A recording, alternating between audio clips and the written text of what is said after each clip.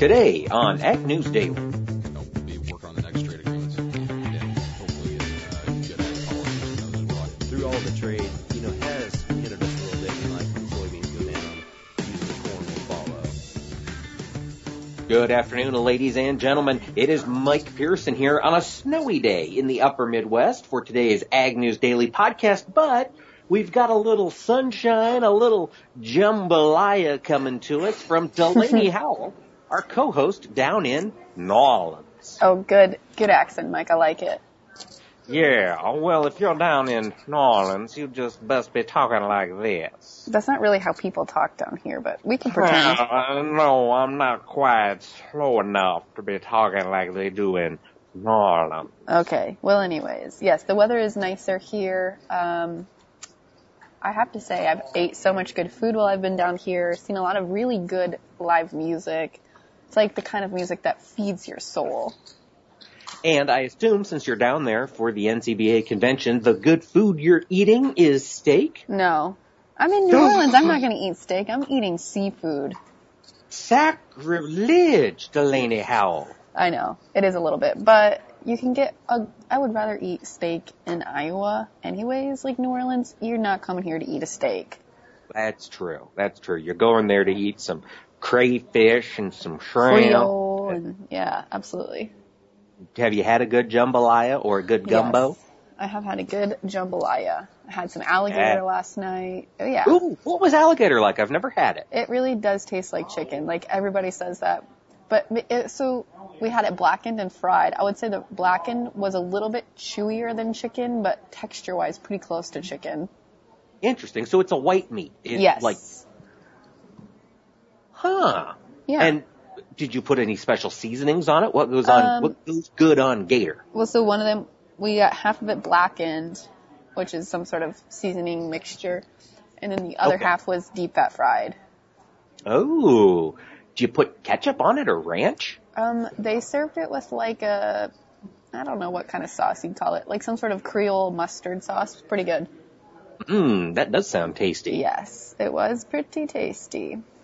Interesting. I'm going to eat some leftover chuck roast for dinner tonight. Yeah, don't even eat chicken nuggets. I won't eat chicken nuggets. I'm a grown-up. I'm saying because of the food recall, don't eat chicken nuggets. Oh, yes. Well, I don't have to worry about that again because I am indeed a grown-up, Delaney Howell. Anyways, sassy pants. Speaking of grown-ups, we've got some grown-up things to talk about today in the news. What's going on? Yeah, let's talk a little bit about some of this weather stuff because I've been reading a lot of articles on it, especially because I'm not there, so I really can't even fathom how cold it is. But in some areas of the Midwest especially, temperatures have gotten to as low as negative 40 degrees, which is the point at which Fahrenheit and Celsius converge, which I didn't realize, but... Oh, I didn't either. Yeah, so that was kind of interesting, but it sounds like maybe we're getting close to getting out of that sub-zero temperatures. A lot of producers have been feeling the effects of that. Tyson has canceled 2 shifts at a pork plant in Waterloo. Hormel Foods has halted hog slaughter in Austin, Minnesota. Cargill has closed some of its grain plants. Folks are really trying to avoid being out in this really cold, crappy weather. Yeah, it sucks. Yeah. Yeah, well, actually, speaking of the cold, I've got an interesting story here. I figured some of our listeners might be able to use this. This is technology coming to us from the city of Chicago. It has been so cold that their Chicago Metro, the light rail system that carries passengers around Chicago, the steel in the tracks has been contracting and shrinking due to the extreme cold, and that's causing breaks in the railroad tracks, which is not great if you're on a train. So what the city of Chicago is doing, the workers are going along, they've got a natural gas-fed system that essentially shoots hot flames onto the tracks, causing them to expand, and once they've expanded, the workers get in there and they either weld or bolt the systems of track back together. So any listeners, if you're having trouble with something made of steel on your farm, get out a flamethrower and put a little heat to that bad boy. Oh, that sounds pretty bizarre, Mike. I'm not going to lie to you. I know. I saw that's why I had to report on it. I just thought it was fascinating. They got to 26 below this morning in Chicago, and so they had their flame system up and running, basically blow torches underneath the track that expanded all the metal. Well, yeah, and trains are driving over it while the rails are on fire. Yeah, I mean, we say -40, but with wind chill, you're getting down to -65 in some areas of the Midwest. I can't even. I just want to say I feel very fortunate I'm not there. I'm sorry for everybody that's listening that is there having to experience this, including you, Mike, but I really I cannot fathom how cold that is. It's so cold you kind of don't even notice the cold. It's just pain. Like you're just numb. Kind of, but it's a numb that stings. Yeah, that doesn't It's sound just pleasant. painful. It's just like I went to Des Moines earlier today, of course, for the Iowa Power Farming Show. And in fact, I've got a conversation we'll bring to you here in just a couple minutes from there. But it took me from Grinnell to about Mitchellville, which for our listeners outside of Iowa, that's a good 35, 40 miles before my toes thawed out enough that I could feel them while I was driving. Oh, no. Oh, no. And I spent practically zero time outside this morning. That's just how long it took. Yeah. Ugh. Yeah. Well, that's enough. Delaney, we've got some big news going on in D.C. right now with the China trade mission here in this country. Yes, fill us in. What's going on? Well, so I don't know what's happening with the meetings. That is a very closed-door event. Hopefully we'll get some indications one way or the other the way things are going here in the short term. But President Trump said today that he would rather strike a, quote, very big deal with China or postpone it. He said, quote, this isn't going to be a small deal with China. This is either going to be a very big deal or it's going to be a deal that we'll just postpone for a little while. And that is something he told reporters at the White House earlier today. What the heck does that mean? We don't know. And apparently, neither does President Trump. He was later asked by reporters if he would postpone that March 1st deadline that we set, the United States set earlier. And Trump said, quote, I don't know. So nobody seems to know exactly quite what he meant. We don't know if he was alluding to some of the conversations that have been going on. But it certainly gave the stock market a little bit of pause today. It did not give the commodities markets a whole lot of gristle to work with. And, we just kind of chopped around it. Actually, while we're speaking about the markets, Delaney, I had a conversation with Tony McDonald from Ag Trader Talk, partners up there with Garrett Toy, our good friend. And we talked about this. So what do you say? Why don't we just toss it over to Tony McDonald? Sounds great.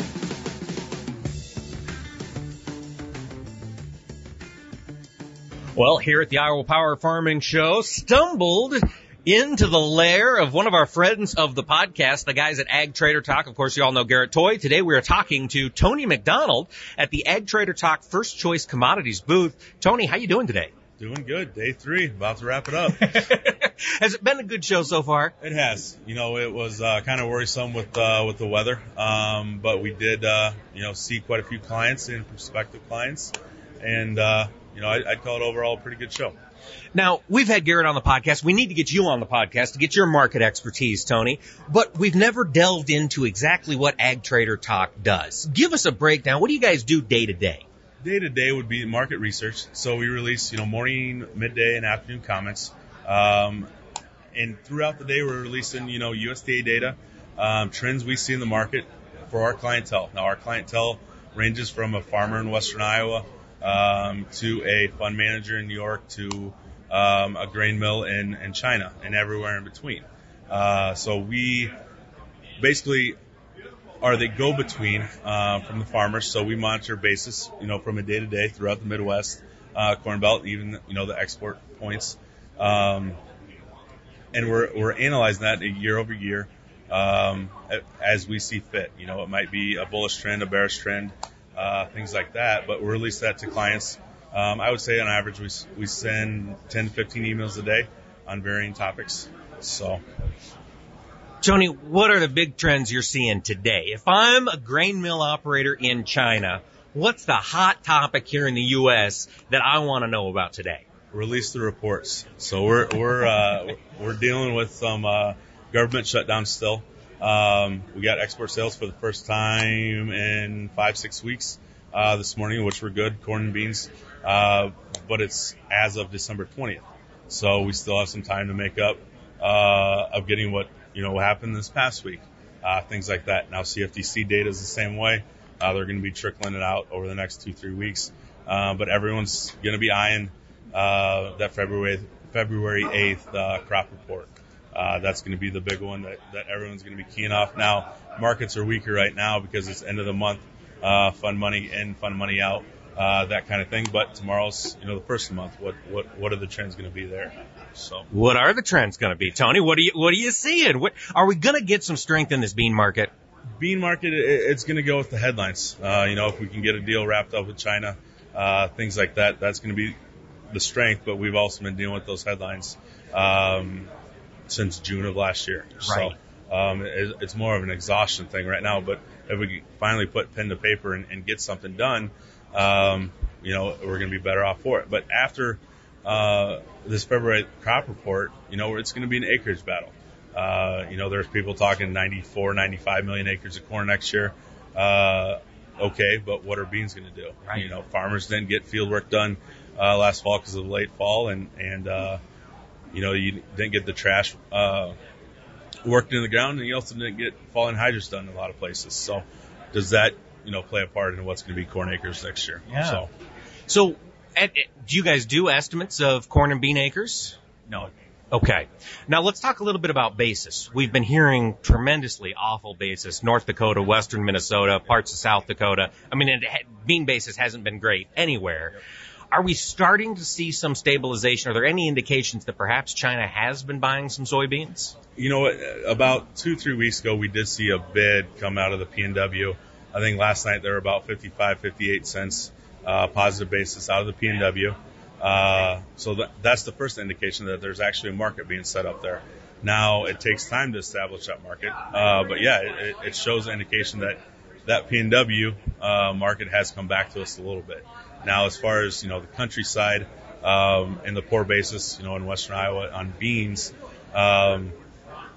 that's all part of the grain flows.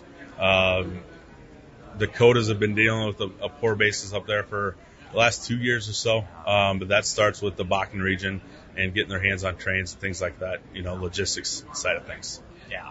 Now, as we're thinking ahead to this next year, we've got growers still sitting on a lot of unsold corn bushels for sure. Hopefully most of those old crop beans have been priced. What's your take on the farmer situation here with old crop? On old crop corn, you're going to have some opportunities from now till July to get, I don't know if it's the price you want, but a better price than we've been dealing with. Just because, you look at the balance sheet for last year, we were actually at a corn deficit. We produced, 14.5 billion bushels of corn, but we had demand for 15.1. Now that balance sheet also goes with ethanol demand too. Ethanol margins haven't been the greatest.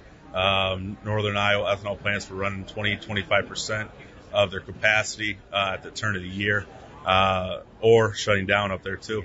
But they're coming back online. Those same plants are running about 80% now. Margins are getting better because the price of oil's, getting stabilized, I'd say is a better word to put it. And here, and you got it, up 60 cents a barrel right now. So, that ethanol demand's going to go with the price of crude, but at the same time, if we can keep that ethanol demand in there, we're going to have, better basis going forward. And you've already seen basis firm up in a lot of places. Cedar Rapids, Clinton had option basis right now.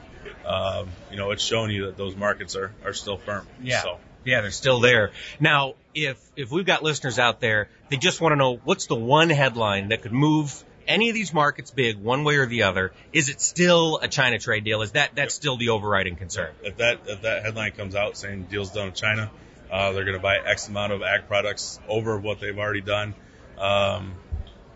over the next 5-6 years. I think that headline came out the other day, and you saw the market uptick 10-15 cents, and that was just a headline. Yeah. So when you actually put pen to paper and get a deal done, might be a framework deal, might not. That's going to be your bullish story that you can sink your teeth into. Now, we've got the Chinese here in D.C. this week. They're working, supposedly, on a deal. Let's say next Wednesday comes around, these conversations are over, there's a headline, no deal with China. What's the downside risk here in the soybean market? Downside risk, it's still there. I mean, you've rallied this thing up quite a bit, but there is still some downside risk because there is no deal in place. Now, is there $1 to the downside, do you think, Tony? I wouldn't say that. Okay. That'd be back around harvest lows in here, but I don't foresee that. So, I mean, your downside risk in the near-term soybeans is 20 cents to get down to that $9 handle, give or take some in there. But that's, like I said, traders, farmers, they're just exhausted of the headlines right now. Okay.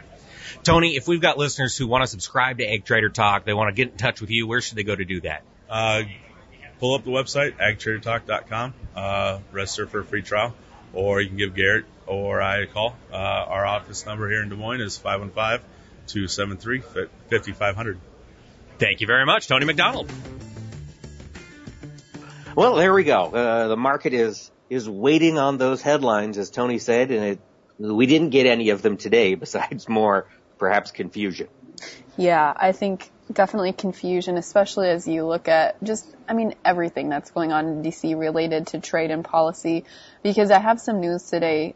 So, as we know, we've talked about it before on the podcast, but Congress has tried to essentially introduce an act that would allow them to kind of curb those Section 232 tariffs that President Trump has put into place. So the Bicameral Congressional Trade Authority Act would give Congress 60 days to review the president's proposed usage of those Section 232 tariffs. And it looks like lawmakers are maybe going to try and bring this act up again in Congress to see if there's anything they can do to kind of get rid of some of these tariffs. Maybe, this is just me speculating, maybe they're doing this ahead of the March 1st deadline so that President Trump doesn't put another round of tariffs into place. Hard to say really at this point, but that is also going on in D.C. this week. What's the take, Delaney? Have you heard? I mean, does it sound like this has legs, or is this just a bill that's going to go nowhere? I'm going to say a bill that's going nowhere. I mean, because of the fact that we took so long, we should still technically be in a government shutdown. So I'm going to say because of the fact of the divide we've been seeing between the parties in Congress, I'm going to say this is not going to go through. Yeah. Although it does sound like trade is one of those things that maybe can reach across the aisle. Maybe the Democrats want to stick it to President Trump so they'll get on board with, reducing the impact of tariffs. And Republicans just maybe want to see, their farm constituents not hit on the head with another sledgehammer. Who knows? I don't know. I'm being optimistic about government, which I see that. Happens. I know, I can tell.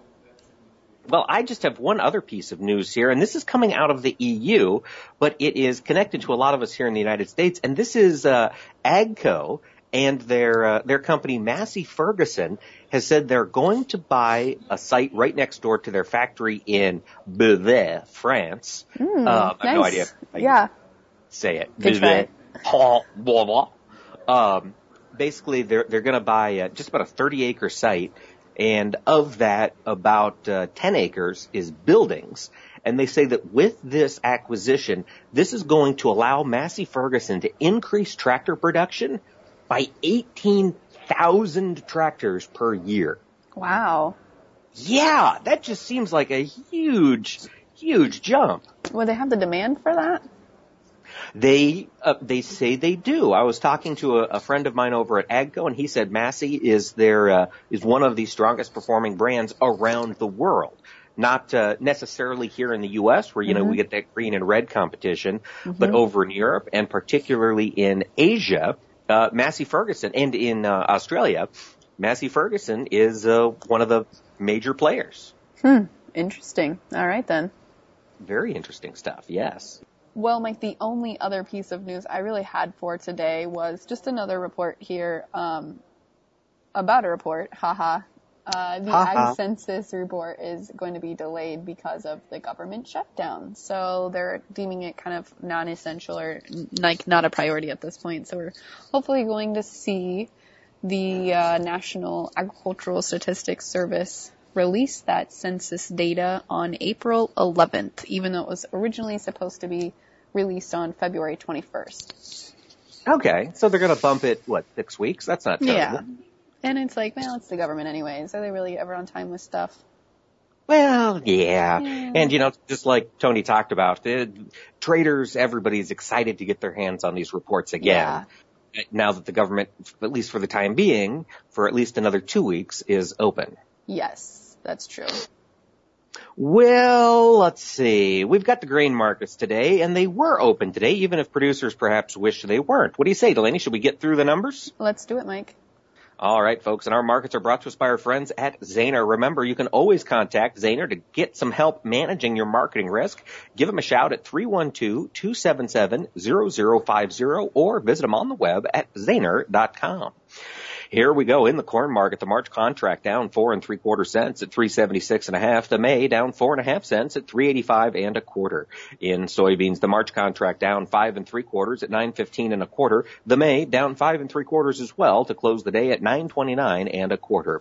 In Chicago, wheat March down 1/4 penny at 516 1/2. The May down 3/4 at 521 3/4.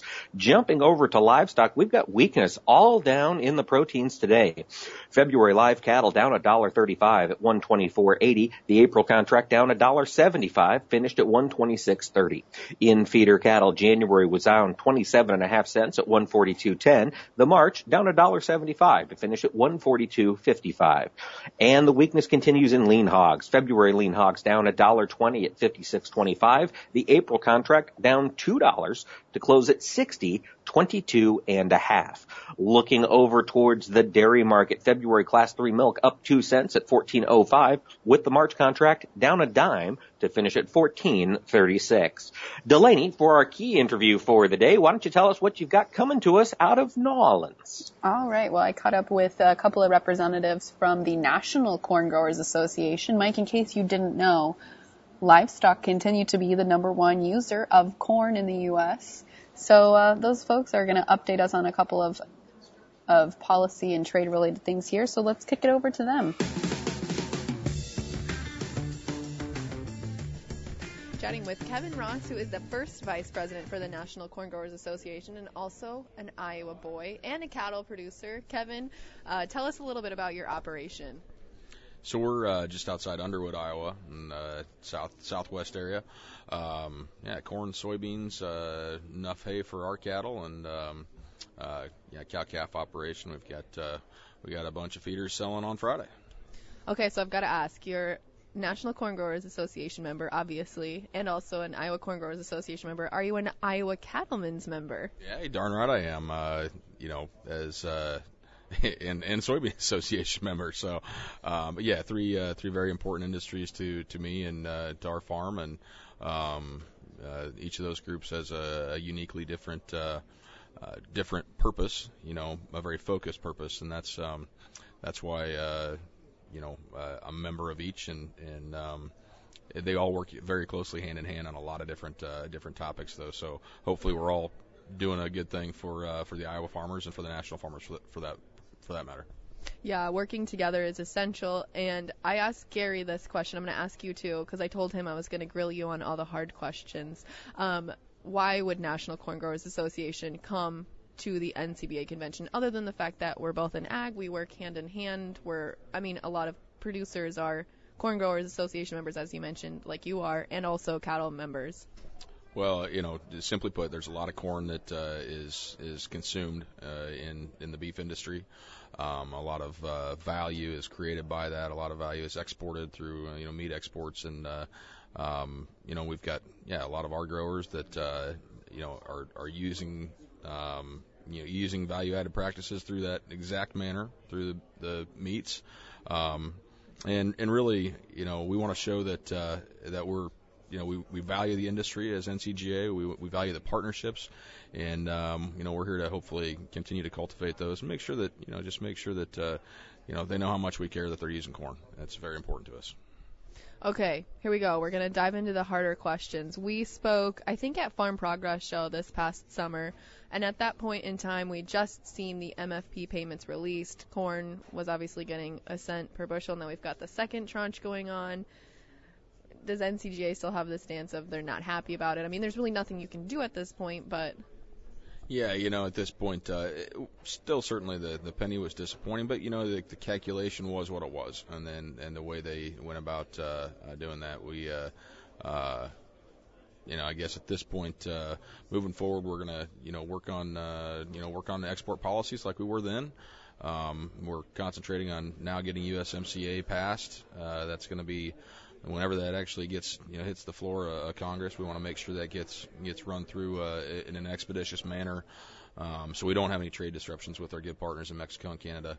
And as well, we're going to be working on the next trade agreements and hopefully getting good ag policies in those as well. I know the trade office is working on Japan very hard right now. They've kind of done their job on USMCA, so they're moved on a little bit to the next key countries, and Japan being one of them for both beef and corn for sure.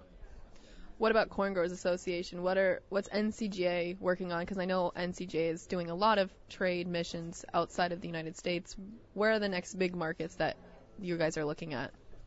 So we work closely with also the U.S. Grains Council, and they're really the export arm for corn, and they identify different regions, different areas that are up and coming, as well as the markets that we have to maintain. We're going to be in Colombia here in a few weeks with the Grains Council. Our executive team will be there and discussing that market in particular, as well as a lot of the other markets that they'll have at their meetings. They'll be bringing in a lot of their directors in other countries. So, Mexico is still a great place for us to be doing work and for them to continue to do work. But Japan, as I mentioned, key market. The Colombian market is actually a very key one that has grown by leaps and bounds here. So Southeast Asia is always, I think, big for corn, though, and we're going to continue to work hard there, too. Okay, I said I was going to ask you hard questions. I've got a hard question for you. Let's say Congress decides USMCA, they don't like it, they scrap it, they decide not to pass it, whatever. That's a big hypothetical. Hopefully that doesn't happen. But from there, what is NCGA specifically going to do if that happens so that we don't lose those export markets in Canada and Mexico? Well, we really want to make sure that the president doesn't pull out of NAFTA prematurely. I guess that's a key aspect for us. It's not that we certainly support USMCA and want to see that passed, but if there are any hiccups along the way, we don't feel we can afford to have that chance, and so staying in that current NAFTA agreement until that is through Congress and rubber stamped or whatever you want to call it. We want to make sure that happens, and so we don't end up with any type of disruption afterwards. So, Kevin, as the first vice president, how much do you have your hand in the pie, so to speak, about deciding policy on behalf of NCGA? Is it more of a trickle-down effect where there are people kind of disseminating information to you, and then you're also passing that along to other producers and media and whatnot, or is it you're helping make some of those decisions related to policy and trade? That's a good question. Our process at National Corn is a grassroots organization, so our policy really starts from the ground up, from the growers, and comes all the way through from the local areas and our state meetings, and then is brought to the national stage. And one of two meetings. One of them's coming up here at Commodity Classic, and the other one is our July Corn Congress meeting in D.C. And so once that policy is through our delegate body, which is representative of a lot of different states, a lot of different places that grow corn, ratified by the body, and those policies move forward to our D.C. staff, as well as our board and other folks that and states when they get to Washington to try to push those NCGA and corn policies forward. So that's kind of the way it works for us, and it's been a very good process in the past. I think it's great to have our complete grassroots network that brings those issues forward. It's fantastic. Implementation of the Farm Bill is another issue that's been affecting producers right now. What are you hearing on the ground level? There's going to be, there's dollars in the bill for implementation, and there weren't, it's not as many significant changes in this bill as there, was in the last one. So hopefully it goes fairly smoothly. But the offices had to get back to work first, so that's certainly good to see them back to work and able to start getting educated on the new Farm Bill and hopefully that transfers into good service at the offices by the time we're going to sign up. Are there any big changes or things related to policy or legislation or anything like that for corn and or cattle producers that people should be aware of? Yeah, there's some things with the ARC and PLC payments that some slight changes there. One of the changes was that after the first 2-year sign up in the next farm bill, you'll be able to change every year if you would like between those two programs. And there's some other nuances throughout the bill, but I couldn't speak to a lot of the ones on cattle side. There's some ag research dollars that were approved. A lot of this stuff has to be appropriated yet, though, too. So, but they were approved for expanded ag research across, a lot of the land grant system, things like that. And those dollars, could certainly help on both, corn research as well as, I'm sure, cattle research too. And we need ag research dollars. We've been, I think, in a way, bleeding in that area for a long time, and so it's really good to see Congress kind of step up and add some dollars in that arena too. Yeah, absolutely. Maybe adding a little stability in this time of uncertainty with trade and whatnot. Kevin Ross, thank you so much. Yeah, thanks, Delaney. It's great to be here, and appreciate the time. Chatting with Gary Porter, who is an NCGA board member and a producer from Mercer, Missouri. Gary, tell me a little bit about your operation. Well, that's a corn, soybean, and Angus cattle operation. My father loved cattle. I mean, ever since I was just a little boy growing up, he loved his Angus cattle. We had registered Angus for a long time and had his own production sale, and he just loved his cattle. And I actually loved tractors and big diesel engines and things like that a little bit more. So we made a good combination. We had a good grain cattle operation, and it worked really good.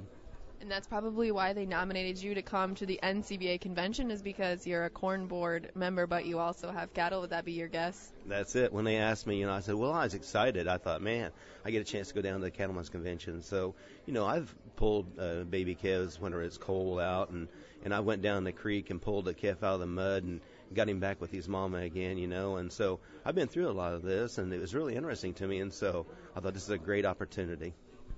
Tell me then, besides the obvious fact that obviously NCGA is an ag group, why else would the National Corn Growers Association be at a livestock-focused convention? My land, I'll tell you what, animal ag is our largest customer. So, if we're not interested in our largest customer, there's something wrong. So, 1.1 billion bushels of corn goes to the U.S. beef production alone. And if you add DDGs on top of that, beef is our largest customer. So, it's really important. And, in fact, red meat exports adds 39 cents a bushel to a bushel of corn. And you can ask any corn farmer out there today, if you're going to dig some kind of a profit out of a corn crop, it's in that top 39 cents. Okay, let me make sure I understood that. 39 cents of every red meat export comes back to corn? Say that one more time for me. So the total of red meat exports adds 39 cents a bushel to corn. Okay. So I've got to ask, what about with all of the trade disputes that we've been having? Do you still see that being the case? I'm sure it's slacked off just a little bit, but actually, Mexico being our largest customer, and also with beef, I think, so it hasn't really slowed it down all that much. We don't have that much beef and corn that goes to China, so through all the trade, has hindered us a little bit. Like when soybeans go down, usually corn will follow, and so things like that does affect us. So that's what we're working hard on, getting that corrected. Yeah, absolutely. So as a cattle producer, and also you sit on the NCGA board, how do you wear those two different hats, or kind of balance your mindset of a corn grower or a corn association member versus being a cattle producer? Well, we work together so much to get, all the time anyhow. It's like our farm, for every 160 acres of good crop ground you have, we have about 160 acres that makes great pasture. So we're a real good combination in my area in southern Iowa, northern Missouri. That means that, we have diversified so much that, we have both the cattle and the crops. And so we can see it from both sides. And so it actually makes it good. So when I go into National Corn Growers office, I know about corn. I know how it affects things. But I also know how it affects our number one customer. So it makes a good combination, actually. And, I'm surprised when I read through kind of some of the information that livestock was the number one user of corn, because, to be honest, I kind of assumed it was ethanol. and that's not really the case. Where are we at with the whole ethanol year-round E15 thing? Well, we're working on that right now. It's not being proven if everything's shut down right now. But, cattle's been our number one forever. I mean, when we first started out, your corn went to cattle. And so are all animal livestock, So it's been very important from, way back when my great-grandfather worked. I remember going to the top of the hill where my grandpa lived at and shoveling corn out of a corn crib for the pigs. And that's where their corn crop went to. So, I mean, animal ag is number one for corn, and it always has been. So how does the Corn Growers Association work with NCBI or work with cattle producers specifically to promote that fact? Well, NCGA is the sole sponsor of the Cattlemen's Education Series. And that is a series where we give money to the beef industry where a state can apply for a grant money and up to $2,000 to $4,000. And they can apply for that grant money, and if they get it, they can put on a seminar to help educate cattlemen on how to better rations, the importance of protein, all the way down to having cattle calves, during calving period. So any kind of education for cattlemen, and that's what that series goes to. And NCGA was the only, the sole supporter of it. So we're working hard for our number one customer. That's awesome. Looking out into the future here, like let's say the next year, what are some things that policy-wise or trade-wise that NCGA is going to be working on other than E15 year-round? I know is a big one. Yeah, well, there's lots of things that, we're working on right now. We just came back from a meeting in Memphis just a couple weeks ago, and the things that are coming down, we are constantly watching out for the corn farmers and for the cattle industry because, they're so important to us. So anything that the cattle industry sees that is going to be something to help them or hurt them, NCGA is in on it to help them, and also something that's going to affect the corn farmers. They're going to make sure that, if there's something that's going to be good for the corn farmer or bad for the corn farmer. So we watch all those bills and legislating coming through. And so we just got the Farm Bill passed, and everything seems pretty good there. We're kind of excited about see how it's going to roll out exactly and when that's going to happen. So there's lots of things happening, and we just keep our eye out for it. Gary, final question. Are you going to be at the Commodity Classic here in a couple of weeks? I am. Actually, they appointed me to two committees. One is for the beef industry, and the second committee they appointed me to is the Commodity Classic industry. So I'm going to be on that committee starting this Commodity Classic. All right. So if folks want to catch up with you there, they can definitely do that, it sounds like. Gary, thank you so much. Thanks a lot. All right. Well, again, that was Kevin Ross, who is the first vice president, and Gary Porter, a board member for NCGA. We've got a lot of great stuff going to be coming to us tomorrow. I think it's going to be a really great interview, and I encourage everybody to tune in. I talked to a gentleman who raises Wagyu beef in Craig, Nebraska, so that's going to be a really fun Friday episode. Mike, if people have missed out on some of our past Friday episodes or other episodes, where should they head? They should go to their internet browser right now and type into the address bar agnewsdaily.com. It will take them to our website and our new home at the Global Ag Network. They can download all of our past episodes, and they can get connected with other podcasts focused on the agriculture industry. Some very intelligent, some very funny, all of them very engaging. So listeners, Be sure to check out the globalagnetwork.com or globalagnetwork.com and check out those other podcasts. With that, Delaney, should we let the people go? Let's let them go.